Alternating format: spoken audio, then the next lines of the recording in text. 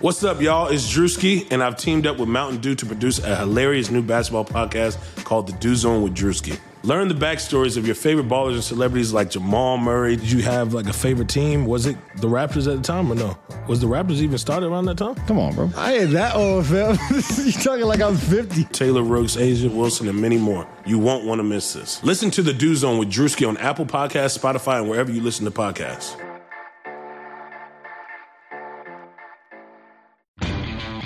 Lowe's knows you'll do it right and do it yourself to stay within budget when making updates to your bathroom. We do it right too by offering up to 20% off select toilets during the final days of our Refresh for Less kitchen and bath event. Step up your style even more with floor tiles starting at just 49 cents a square foot. For your next bath project, do it right for less. Start with Lowe's. Offer valid through 3/6. See store for details, U.S. only.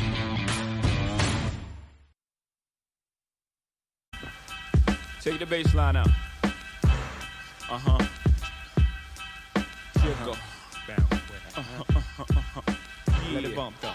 Hello, everyone, and welcome to another episode of the Hardwood Knocks podcast. My name is Dan Favale, coming at you with my super duper, incredibly esteemed, awesome times awesome, fantabulous, spectaculario, definitely, totally, really posterized someone in pickup basketball the night before we recorded this co-host, Andrew D. Bailey. Before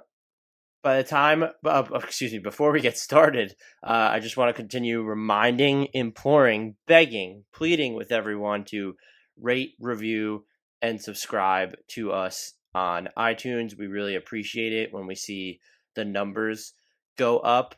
So if you can take the 10 to 15 seconds out of your day, search Hardwood Knocks on iTunes. Give us a 5. Mirai is Japanese for the future. And in the future, your commute will be less expensive because now you can get a special lease on a Toyota Mirai. Powered by hydrogen, it emits only water. And Toyota will cover 3 years worth of your fuel costs up to $15,000. You'll also get 3 years no-cost scheduled maintenance, HOV lane access, and may be eligible for a $5,000 state rebate. The future sounds pretty good, huh? Get your special lease on a Mirai today. See San Francisco Toyota or click the banner for details. Toyota, let's go places. Star rating, and then leave your review with any comments or feedback that you might have. We really do appreciate it. We're also asking that you continue to just suggest us to family, friends, frenemies, enemies, people you really truly hate and want to see consume terrible basketball takes. Every little bit helps, so thank you there. You can also find us wherever you get your podcasts, other than Spotify still, which is taking forever to be pushed through. So subscribe, rate, review us there if you can, but also the iTunes thing. As always, you can get 15% off at the NBA Math Shop, nbamath.com/shop, promo code BENO, BENO.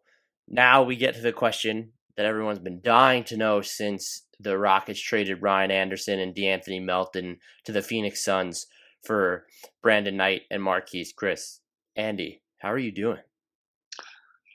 I'm doing good. Like you said, I was playing some pickup ball. I did not posterize anyone.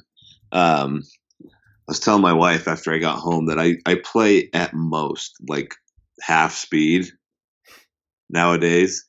And last night there was nobody big there, so I like purposely didn't even jump the whole time, and yet my legs are just dying today. We gotta get you one of those LeBron cryo chambers or whatever he sleeps in.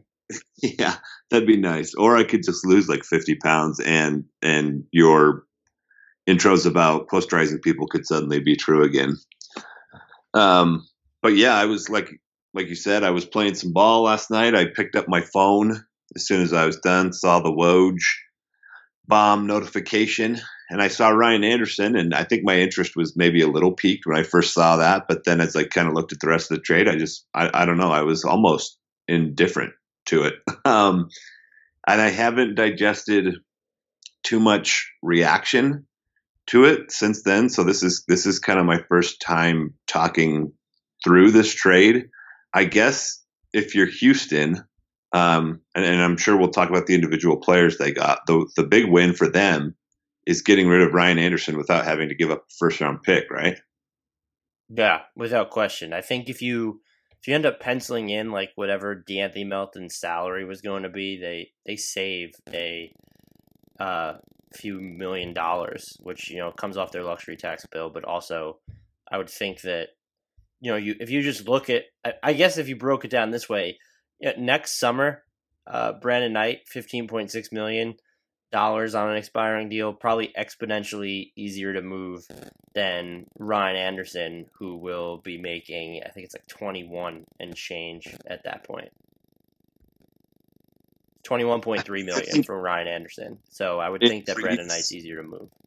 Yeah, I think that's true. And in previous episodes, we've kicked around the idea that they might have had to give up 2 first-round picks just to unload this deal. I think you texted me last night that you're like at least cautiously optimistic about Brandon Knight. I really have no idea how to feel about it in terms of an actual basketball fit. I think he's probably instantly a better backup point guard than Michael Carter-Williams, and who knows what they're doing with Michael Carter-Williams at this point. But I don't know. What do we expect out of Brandon Knight after missing the entire season with an ACL last year and kind of struggling for 2 or 3 years prior to that? I need to pull up his numbers and kind of see, because it seems like it's been basically a downward slide since that really good year he had in Milwaukee. He's still scoring a lot since that season. Like he averaged nearly 20 in 15-16 with the Suns. But his advanced numbers, they have definitely been sort of on the decline since then. And he's only played 50 some games in 15-16 and 16-17. And then of course he missed the whole season in 17-18. So there's going to be a lot of health questions for him. What's the reason for optimism? I think it's just, for me, Brandon Knight was probably always a little bit miscast. Even when he was having those good years in Milwaukee, they weren't great offensive teams, and there's a little tinge of empty calories to the production he was putting up. But if you use him as the Rockets are going to use him, where you're looking at him to secure some backup point guard minutes or just be used as your 4th or 5th guard on the roster, and now you're able to play off a bunch of really good playmakers, a bunch of talented scorers when you throw Eric Gordon to the equation, and then maybe Carmelo Anthony, it might simplify his life. And the thing I kind of looked to, and again, we're looking back because he didn't play last season, and his shooting was not great in 2016-2017 off the catch. He shot 31% on catch and shoot threes, but he shot 37.8% on spot up threes through 2014-2015 and 2015-2016. And in 2016-2017, he shot 51.3% when using between 3 and 6 dribbles. And so there is that possible element of secondary off the bounce creation. If any team is going to tap into it, I would think it's the Rockets, given how they ran their offense last year. And so maybe you're getting yourself just a poor man's Eric Gordon when it comes, not poor man's even, that's actually probably putting it a little bit too lowly, but maybe you're just getting you're just unlocking that extra layer of the off the bounce shot creation, which could help you. He shot well at the rim in 2016-2017 too, I believe. And so, or at least by his career standards. And if you're going to, again, bake in more spot up threes, more wide open threes, less work overall at the offensive end, he's probably someone who could, when he's healthy, help you. And what this also does is kind of interesting, really makes the Rockets' front court rotation super small. But we're at the point where, you have Chris, but my guess would be that the Rockets play him a bunch at the 5.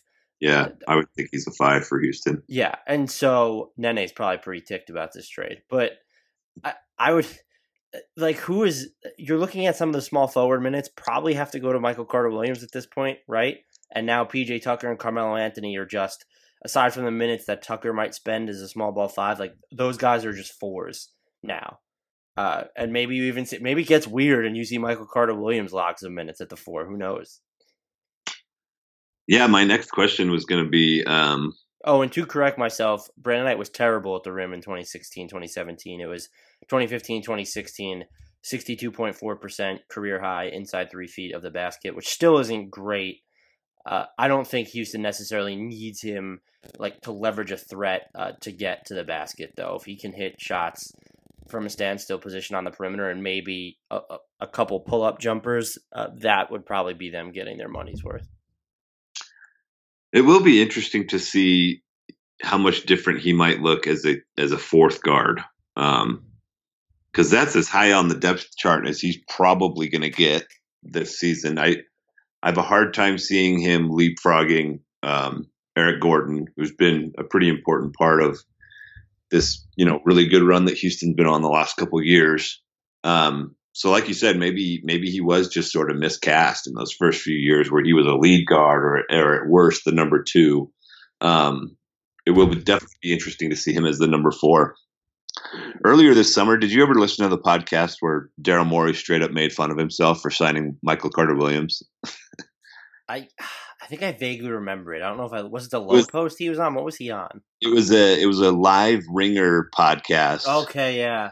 I don't know if it was the Ringer NBA show or the Bill Simmons podcast, but if you just search Daryl Morey on the podcast apps, you'll probably find it. But he makes a little quip about them signing Michael Carter-Williams, which I thought was hilarious. And now, if you just look at their summer, put all the people that they added to this team this summer, it looks like it's Daryl Morey just joking. There's so many guys that don't seem at first glance to fit what they've been trying to build for the last few years. Brandon Knight, Michael Carter-Williams, Marquise Chris. I think you could probably talk yourself into James Ennis more than the rest of them. And it sounds like maybe you're a little bit higher on the Brandon Knight acquisition than I am. But, and then, of course, Carmelo Anthony. That's the one I was missing. It seems like a massive sort of everybody else's usual for him. Are they going to change the way they play at all, or can these guys work with what they've been doing the last 2 years? Is it this year just going to be tons of Chris Paul and James Harden ISOs? And I don't know, I guess you just hope for Melo hitting more open shots than he did last year. To me, there's a couple, and I guess Marquise Chris kind of fits the mold because maybe you can just park him in the corner, and I think he'd be thrilled if you told him that's all you got to do on offense is sit over there and shoot threes as soon as it comes to you. I don't know. It's just kind of weird. It seems like the anti-Morey summer almost. I mean, if they're just going to have Marquise Chris shoot threes, I don't know why you're going to have him on the court, just because he hasn't shown enough to me as a shooter. Yeah. His volume per 36 minutes has basically been the same, 4.6 attempts per 36 minutes and 4.5 through his rookie and sophomore seasons respectively. 30.9% from 3 for his career. He shot 37% between 16 feet and the 3-point line last year. Maybe that's something you could work with, but I would think you just try and make him another pick and roll dive guy with some trampoline pop, perhaps. Do we call it the anti-Morey summer? Because I mean, maybe you do, because Melo does like to indulge his mid-range game, long two game more than occasionally is probably the way to put it. I think you're right. I don't think their play style is going to change that much. I do wonder if now when you look at Brandon Knight and Carmelo Anthony, and maybe you throw Eric Gordon in there, having those three, do you think it's more pivotal than ever that they stagger minutes to a T? Harden and Paul are going to have to play more together just because they should fit and they're familiar with each other. And at this point, I don't think that you can stagger them as heavily because you need at the bare minimum to get Carmelo Anthony some me time or put him in a position where he's really only playing with one of those guys for offensive reasons. And that one should probably be Chris Paul because you have to factor in the defensive trades off as well. But is this a situation where you think there's just going to be three of these guys on the court at basically all times? Chris Paul, Harden, and then there's always just basically going to be a Melo or a Brandon Knight or an Eric Gordon. And the way this roster is set up, technically you could have 4 of them. We could be looking at Chris Paul, James Harden, Eric Gordon, or Brandon Knight, and then Carmelo Anthony lineups. That's wild. Yeah. I wouldn't put it past D'Antoni, though. Melo at the 5 would actually be like. Oh, I wasn't even saying that. I was saying like one of Knight or Gordon, but that would be. Oh, okay. But I thought you were laying out Paul, Harden, Gordon, and Knight, just like a 4-guard. I don't even know what you would call that. That's like a super small lineup, and then whoever at the 5. And I thought you put Melo there. Well, is that the next step for Melo at this point? Because he's not really this huge mismatch at the 4 anymore. You move him to the 5, and maybe he becomes this mismatch again. Yeah, I don't know what you do defensively. You would probably need more sort of bulldogs on the perimeter than just Chris Paul if you were going to get away with that.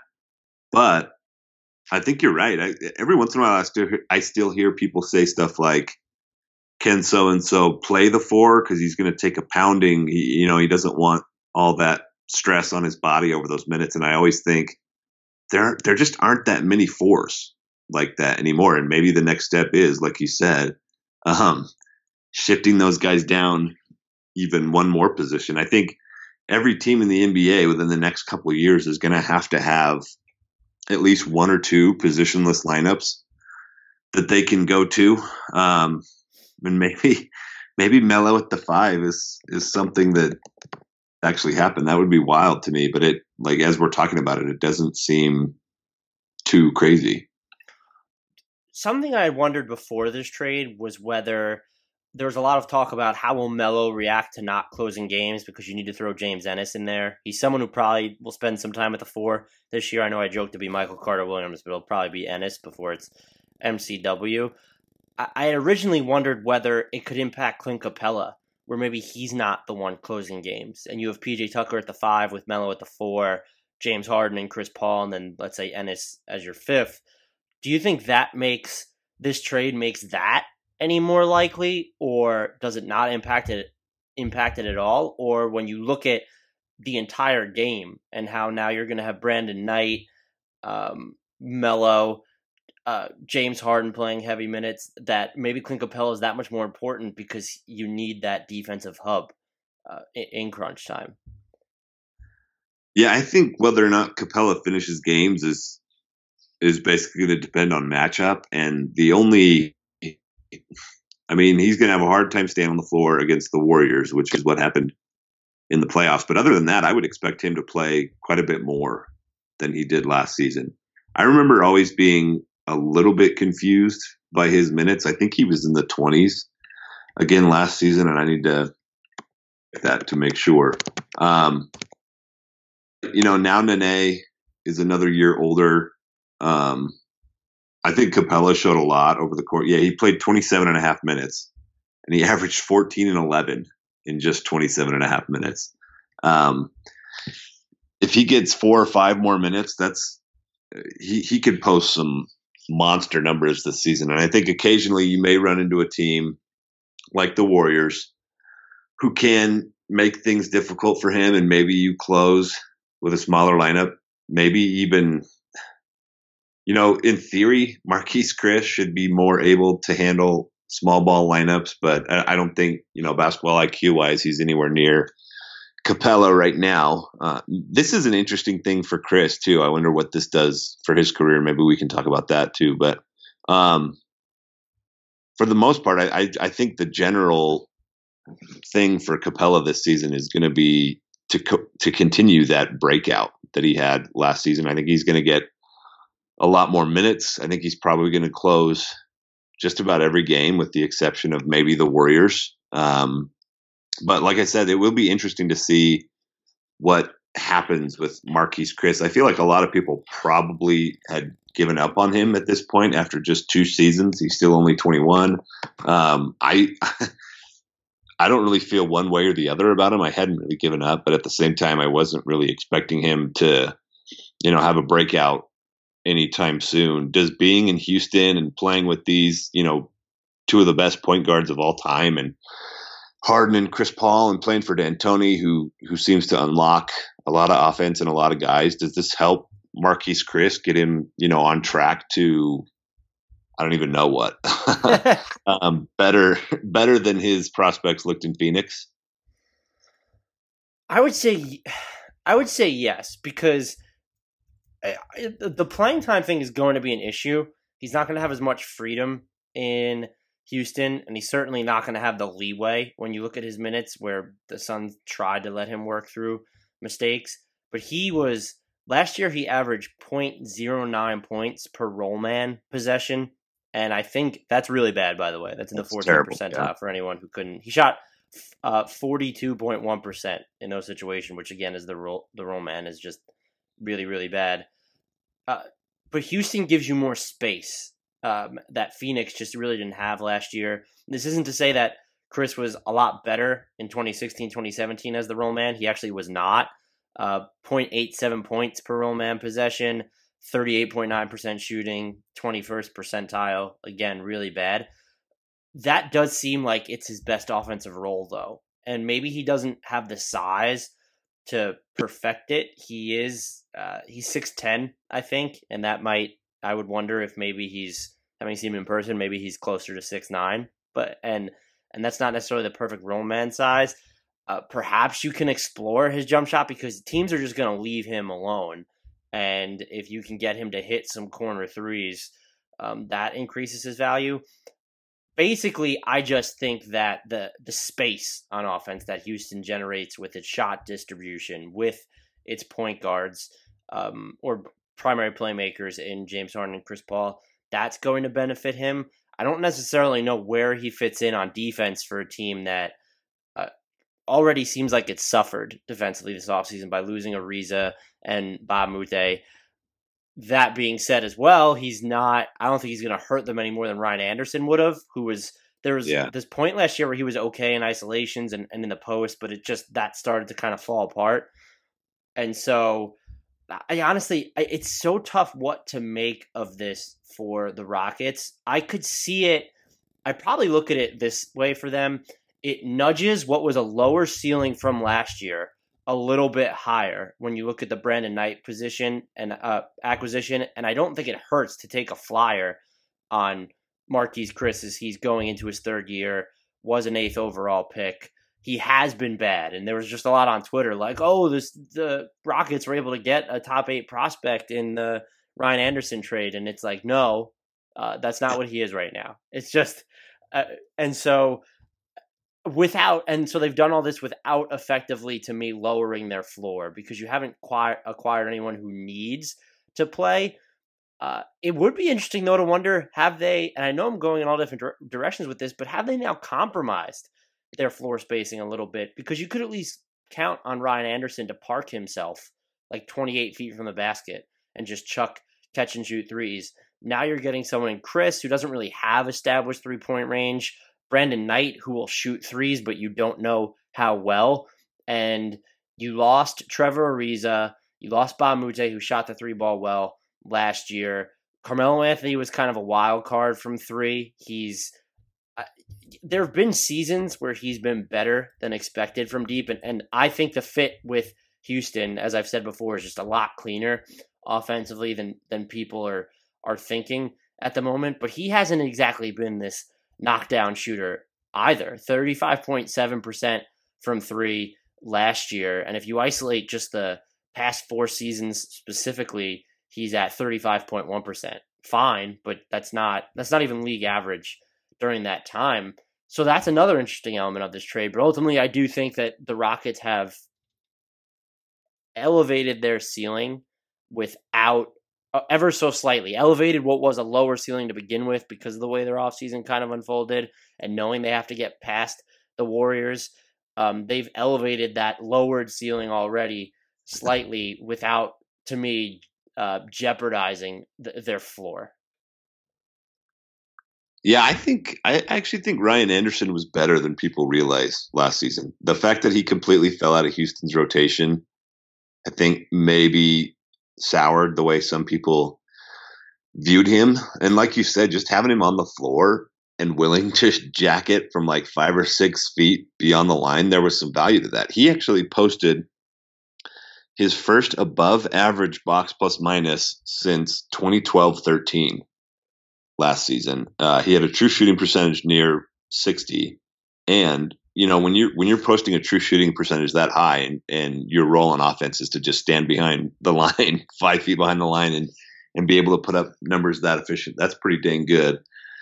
Like you said, he probably wasn't going to give them anything defensively this season, and that's why he fell out of the rotation. And maybe Houston is just thinking he wasn't going to play for us anyway. And we've been trying to unload this contract for 2 or 3 years. And like we kind of started with this discussion, if we can do it without giving up a first, let's just go ahead and do it. I think you can tentatively talk yourself into Brandon Knight. I think you can say Marquise Chris is still 21 years old. We can figure out some things with him that Phoenix couldn't. I mean, Houston is certainly a stronger organization than the Suns right now.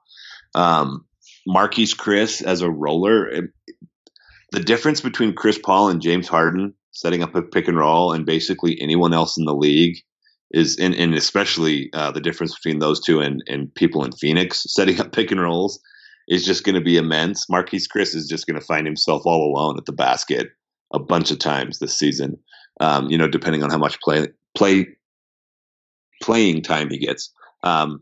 The last thing I was thinking about, at least from the Rockets perspective, that I want to talk about is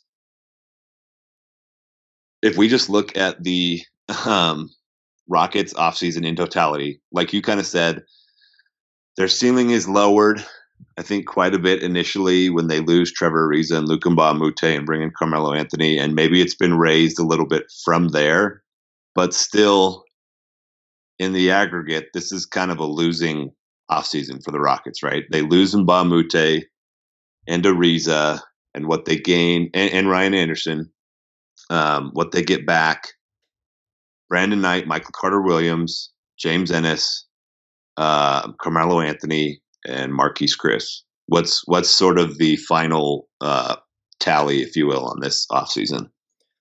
It's fair to call them tentative losers, I think, right? And it's not. I had someone going after me on Twitter the other day because I don't know, he was trying to spin it that I said Trevor Ariza was indispensable, which just never ever happened. I'm intrigued because the one thing that makes me think that maybe the Rockets could be a little better than expected, and that's where I fall. This is the ultimate hedge, and I don't like hedging. I think they're worse than last year, but going to be better than expected. Their defensive rating with and without, when they played without both Ariza and Mbah a Moute last year, came in at 108.4 points they were allowing per 100 possessions, and it was 107.5 when both of them were on the court. And this is both according to Cleaning the Glass.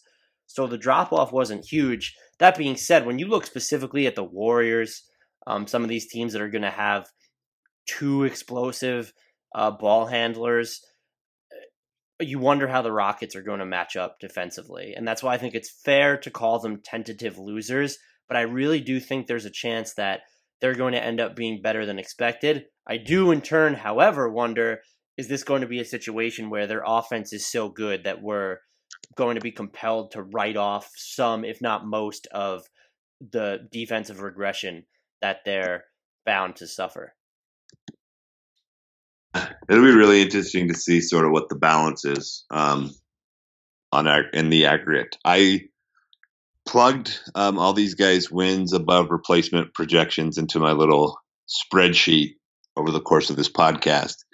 And as it stands right now, the Rockets added 0.8 wins above replacement player this offseason. They lost 3.5 for a difference of minus 2.7. The only teams that had a worse difference between added and lost was the Pelicans, the Knicks, the Clippers, the Hornets, the Spurs, and the Cavaliers. And I mean, let's say that's literally what happens. They get 3 wins worse. They're still a 60+ win team and probably a title contender because they have James Harden and Chris Paul. So maybe it's a lot of maybe it's much ado about nothing. But like you said, Trevor Ariza and Luka Mbah-a-Moute played pretty big roles for that team last year, and Ariza's been big for that team for several years. So I think there will be at least some adjustment there. How do we feel about this deal for Phoenix? I thought it was kind of funny that Woj tweeted, Anderson will be the Suns' starting power forward. The front office will continue to pursue trade scenarios to bring on a starting caliber point guard before the start of the season. As an aside, I just think it's hilarious that Woj is now like confident enough to just straight up call out what lineups are going to be. So really quick before we move on to there, I've looked at shot distances from last year. Ryan Anderson, please. The Rockets had 3 of the top 10 players in field goal attempts from at least 27 feet. Damian Lillard was first. Eric Gordon was second. That surprised me a little bit. James Harden was third. Lowry's fourth. Oladipo was fifth. Ryan Anderson was sixth. So, and it wasn't even just 3 in the top 10. It was 3 in the top 6, which I know their 3-point volume was absurd, but that's hysterical. They have. I found it. Here's the average distance of a Ryan Anderson field goal attempt. This is wild. His rookie year, 13.3. Then it goes to 15.6, 17.9, 16.2 in his last year in Orlando. First year in New Orleans, 17.4, 16.8, 17, 15 in his, or 15.3 in his last year in New Orleans, 19.9 in his first year in Houston, and then 20.4 last season. His average field goal attempt was 20 feet from the rim.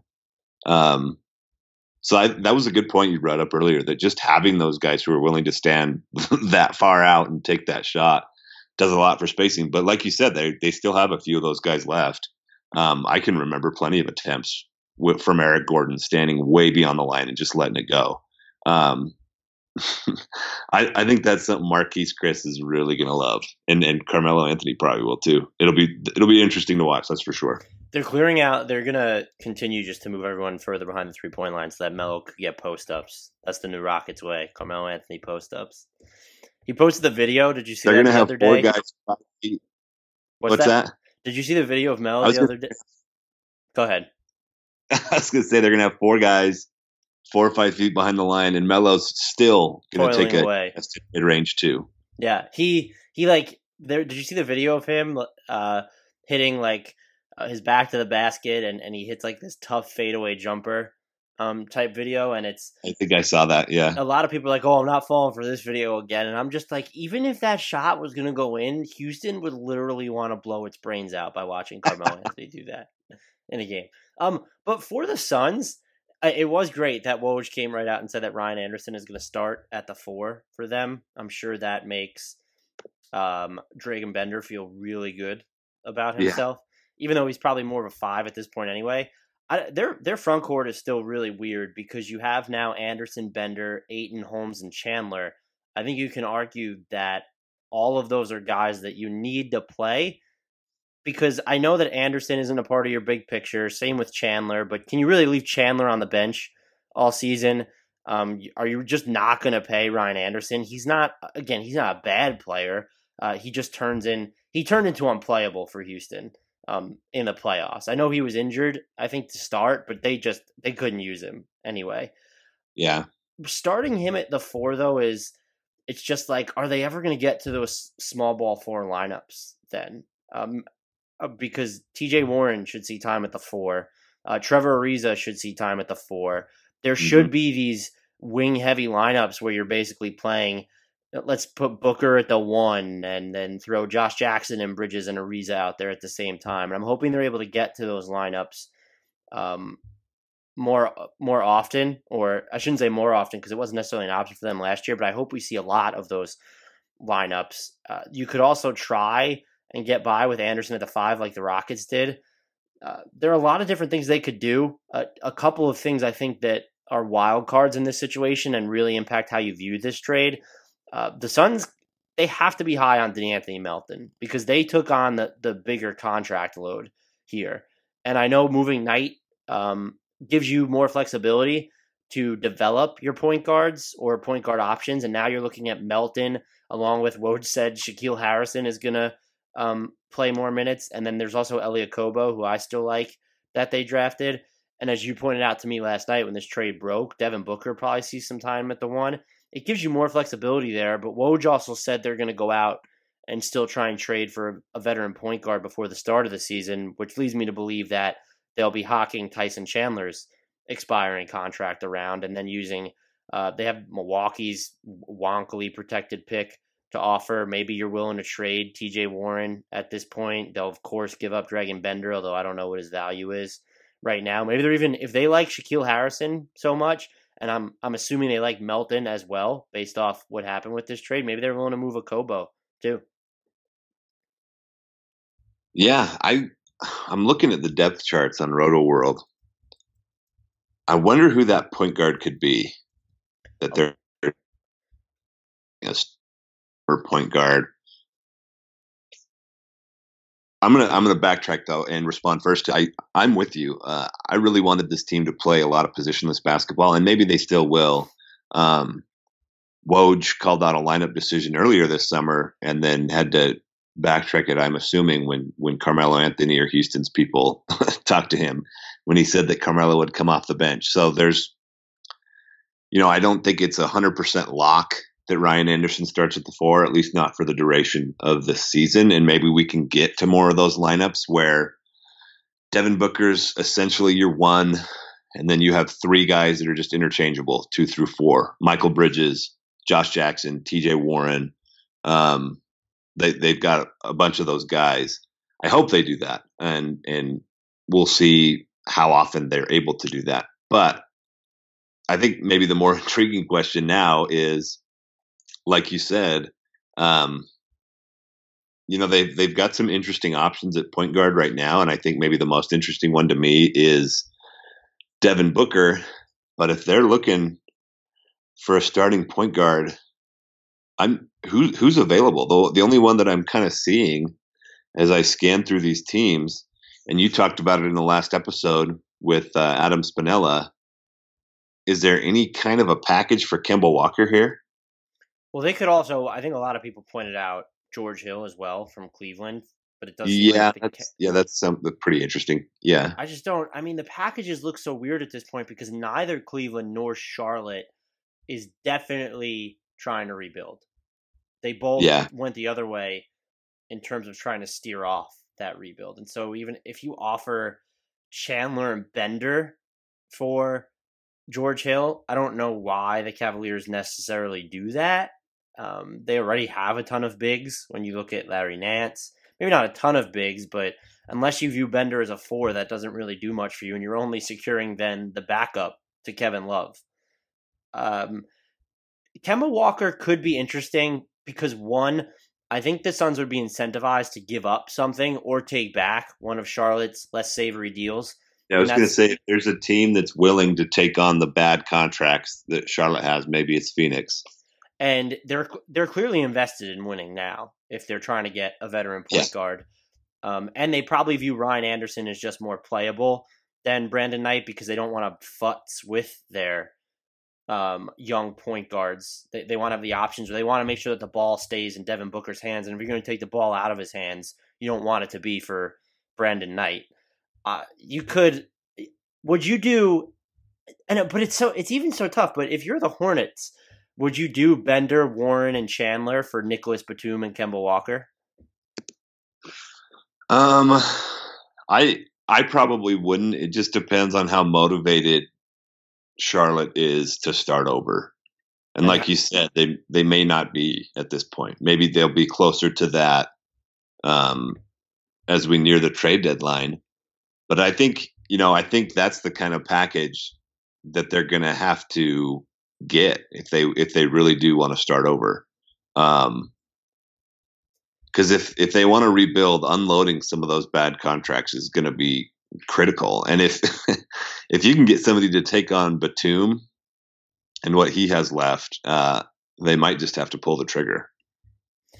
Yeah, my guess would be the Suns. Batum would be an interesting fit there, just because you're talking about positionless basketball, and he kind of fits into that for them defensively, and even with his playmaking. If he doesn't have to be the second playmaker and can be that third or fourth guy, would they rather, though, because they have Anderson's contract comes off the books in 2020? Maybe they'd rather take back a Marvin Williams or a Kid Gilchrist, who I don't think is that much of a net negative on his deal, $13 million a year.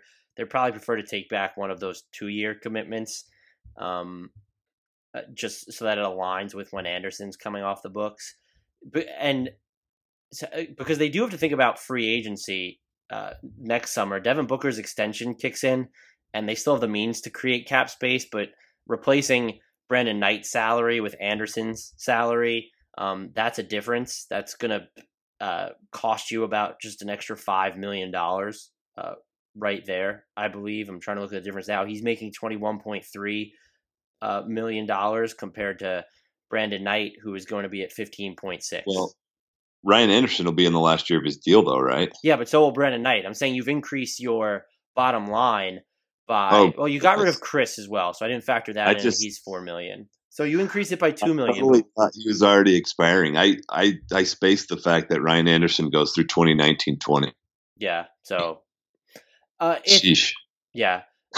Another name for them to consider on the trade market, though, would be Patrick Beverley, just because the Clippers could be interesting. Are loaded with guards: Shai Gilgeous-Alexander, Jerome Robinson, Lou Williams, who played a lot of primary playmaker for them last year, Milos Teodosic. You have Avery Bradley, who's going to spend time at the 2. Would they be? I don't know what they would want for him. And if you're the Suns, are you willing to sell so low on Bender, where it's a Bender for Patrick Beverley type deal? And if you're the Clippers, would you even accept that? But that would just be a name to watch, because the Clippers are overrun with guards. And while Beverley isn't going to be that great table setter for you, he's a perfect fit to play off Booker. And he really fits with the defensive mentality that you're clearly trying to establish by signing Trevor Ariza, trading for Mikal Bridges. And if Josh Jackson kind of improves on that side of the ball, they could become, I won't say a good defensive team, but not by far not the league's worst defensive team. Patrick Beverley would be a great fit next to Devin Booker. And I think it was Coles Wicker on Twitter last night was making, basically the same point about DeAnthony Melton. If DeAnthony Melton hits his ceiling, that's a great backcourt partner for Devin Booker too. Either one of those guys, Beverley in reality and Melton in theory, can cover the more difficult assignment in the backcourt for Phoenix and let, Devin Booker conserve some of that energy for offense. That's a really interesting one to me. We talked about the Clippers in an earlier episode this summer, and they're just loaded with decent, maybe even good players. Just nobody that really jumps off the page, with the exception of maybe Tobias Harris. So yeah, they got a bunch of guys who should get minutes. They just don't have enough minutes for everybody. So it would be interesting to try and call that team up and see, hey, what would you guys be willing to do to get Patrick Beverley over here? I think those are all interesting options. I don't know if there's really anybody else. They could even do, I don't know why, if the Clippers, they seem like they're kind of trying to win next season, but I could also picture them steering into a rebuild. If it was a matter of Tyson Chandler for Wesley Johnson and Patrick Beverley, maybe that's something they consider, because their 5 options are a little weird right now. You have Marcin Gortat, Montrezl Harrell, and the GOAT, Boban Marjanovic. So, speaking of workout videos, did you see Boban's yesterday? No, I didn't. I retweeted it. He's playing in one of those pickup games with a bunch of other NBA players, and he's predictably just dominating. Well, I will say that Boban can never be separated from Tobias Harris. I don't know if you saw my tweet the other day, but there was some I was writing about Tobias Harris, and I came across a couple pictures of him and Boban together, and just sent me down a Boban Tobias Harris friendship rabbit hole. And they see they seem to be just the best of friends. They can never be separated. Wherever Tobias Harris goes in free agency next summer, Boban has to go with him. Yeah, I'm with you there. That's about as good an NBA bromance as we've had in ever. Those two are awesome together. Now I'm thinking about the Clippers roster, which is funny. We had no intentions of talking about them, but it is super weird. Is there anything else with the Suns that we missed concerning this deal? What do you see for them now? I don't know what they're doing. All right, that's fair. I kind of like when I saw Woj's tweet, Ryan Anderson is going to start, and they're looking for a starting point guard. I thought, why? Why are you trying to win right now? Maybe you just want the positive experience for your young guys, Devin Booker, Michael Bridges, Josh Jackson. Their potential title window is nowhere near where they are right now. So I don't know. I don't really get going all in right now. It just, I don't know. I'm just kind of scratching my head a little bit. When I looked at Anderson's contract while you were talking and saw, oh yeah, he is on the hook for not just this coming season, but the one after that. It's not a terrible deal. Like we said at the top, when I first read it, I was just sort of indifferent, but I don't really see the point for Phoenix. And like you said, maybe it's just they're really high on DeAnthony Melton. Yeah, it's otherwise why, and I know this is kind of like a small differential, but if you're going to, you trade it out almost, looking at next summer, you traded out about, it's under $20 million in salary. If Chris's team option gets picked up, his 4.1 against Knights 15.6, 19.7 million, 19.8 million. So you traded that out. Anderson makes more than that by himself in a nutshell at 21.3, and then you pencil in DeAnthony Melton. It's now you've kind of attached an extra, few $1 million to your books, and I just wonder why, because it was going to be not insanely difficult to chisel out consequential money with Devin Booker's extension kicking in, but you have just made it harder for yourself now. Maybe they realize that they're probably not going to poach the top free agents, and that's what they're thinking, in which case then this has to be about DeAnthony Melton, because I don't think does Ryan Anderson improve their front court rotation? Looking at the 4-5, maybe, because he's actually someone they know can hit threes. We don't know what necessarily is going to happen with DeAndre Ayton. In that sense, he looks like he's going to be great creating off the bounce, and he has the footwork of a guard from what I've seen of him. But is he going to be a guy that can just hit spot up threes a bunch from the outside? Is Dragan Bender even that guy? And you have that in Ryan Anderson. Here's my thing for all of this. If everything goes as the Suns want it to on the court next year, and I'm not exactly sure what they want to happen looking at this roster, what is their ceiling in the West? And then are they close enough to appreciably elevating their ceiling that acquiring a veteran point guard really would then help them make this measurable leap? Well, first, in answer to the question, like, does Ryan Anderson really help the front court? I'm not sure the answer is yes. I'm also not sure it's no. But like I said earlier, I want to see minutes from Ariza and Josh Jackson and TJ Warren at the 4, and, maybe a little bit more development for Dragan Bender. I think it's too early to give up on him. And I think Rashawn Holmes could be a really, really good backup center. So they got a bunch of guys at the 4 and 5 that I would like to see play. And they, like you said, we know what Ryan Anderson is. So I'm not really sure. There's nothing left to learn about him. Whereas those other guys I named, there's things to learn. So I kind of liked some of the options for their front court rotation more before he came over. And I'm a guy who hasn't given up on Ryan Anderson. As far as their ceiling, can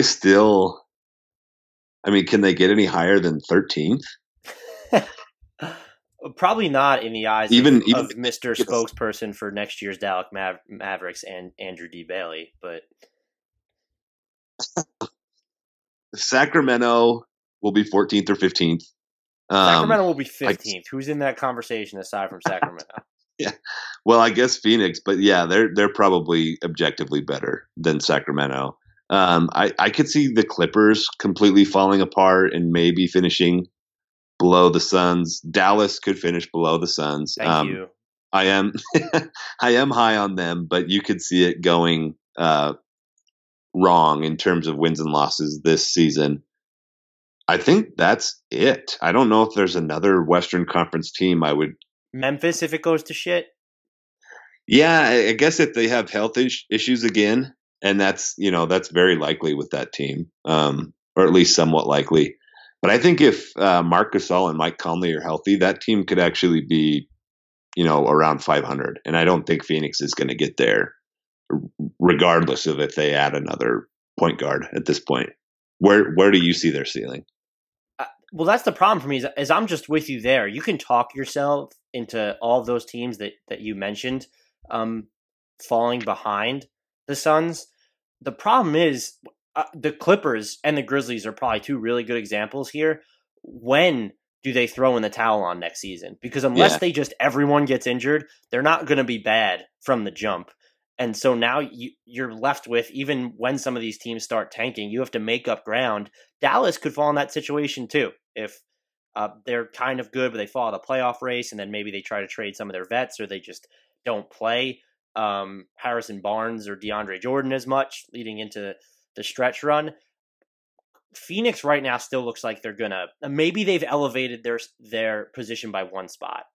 They're better than the Kings, and then we just have to say they're going to be better than one of these wild card teams that throws it all in. And if you get a veteran point guard, now we can talk about them maybe being better than, I don't know, maybe the Grizzlies in a vacuum, maybe the Clippers in a vacuum. And then we're just assuming that they're better than the Kings now and possibly better than the Mavericks. So I don't think they've done anything special. I don't think they've elevated their ceiling much. If they can strike a trade for a really good point guard, maybe we can come back and circle this, but they are not. If they finish higher than 11th in the West next year, and that's again assuming everything works out for them as currently constructed and they get a point guard, I would be surprised. And the final thing I'll say before I'll let you put a bow on this entire conversation, they probably didn't get enough in return. Unless they really, I get they probably really like Melton, and they must really like Anderson, because otherwise I don't know why you take on that money when you're helping Houston save as much cash as it did. Just because if you look at it, what if Houston's just like, nah, we're good. We're going to punt on Marquise Chris's team option. We don't believe in him either. And so now they're really just taking back Brandon Knight's salary for next season at $15.6, $15.7 million. And compared to Ryan Anderson and Anthony Melton's salary, now you're talking about them saving between $6 and $8 million or more, plus whatever luxury tax payments. And it seems like, given where Ryan Anderson's contract stood on the totem pole of really shitty deals, that Phoenix should have been able to extract some sort of pick or just something else as part of this equation. Yeah, I almost kept waiting for another tweet to come from Woj or somebody else. It's like, oh, in addition, there's this pick going to Phoenix. So that was take a while to drop the actual newser, and so I was with you. I thought there was going to be like this detail in there, but lo and behold, it was the Suns want to start Ryan Anderson, and they really like Shaquille Harrison. That was not what I expected. The only other thing I'll say is, back to our conversation of how high can the Suns rise. I do think they probably finish 14th still. The world in which they get to, or like around 11, like you were saying, is Josh Jackson makes a big leap. Trevor Ariza adds the veteran leadership that they expected with him. DeAndre Ayton's the rookie of the year, and I think the biggest ingredient is if Devin Booker is suddenly like the best shooting guard in the NBA, or at least in that conversation. Whoa. Raw numbers, he's been fantastic. And last year he was like, 25-5-5, which is, from just a raw numbers perspective, really, really good. If he takes a big step forward, maybe I could see them being a little bit better. But like we've both said now, I think they probably finish somewhere around 14th. And we've talked about this four-player trade, which at the top we said we were both kind of indifferent to. We win an hour on it. So shout out to us. I don't know if that's good or bad that we can talk for an hour about. Welcome to the NBA in late August, early September. Yeah. A trade that we both just kind of looked at our phones and went, meh. We got an hour-long podcast out of it. So if you're one of those listeners who made it through this entire hour, shout out to you. Thank you for listening. As always, we sincerely appreciate every single listen that we get. If you're not subscribed to the show, what are you doing with your life? Go ahead and make that change now. Get subscribed, rate, review the show, and maybe most importantly, tell your friends and family about it. And if they're not willing to subscribe, be willing to subscribe for them. Until next time, we leave you with the shout out to Beno Udrih and Kyle Anderson. Sugar Ray Leonard, Roberto Duran, Marvelous Marvin Hagler, and Thomas Hearns. Legends, whose four-way rivalry defined one of the greatest eras in boxing history. Relive their decade of dominance in the new Showtime sports documentary, The Kings, a 4-part series premiering Sunday, June 6th, only on Showtime.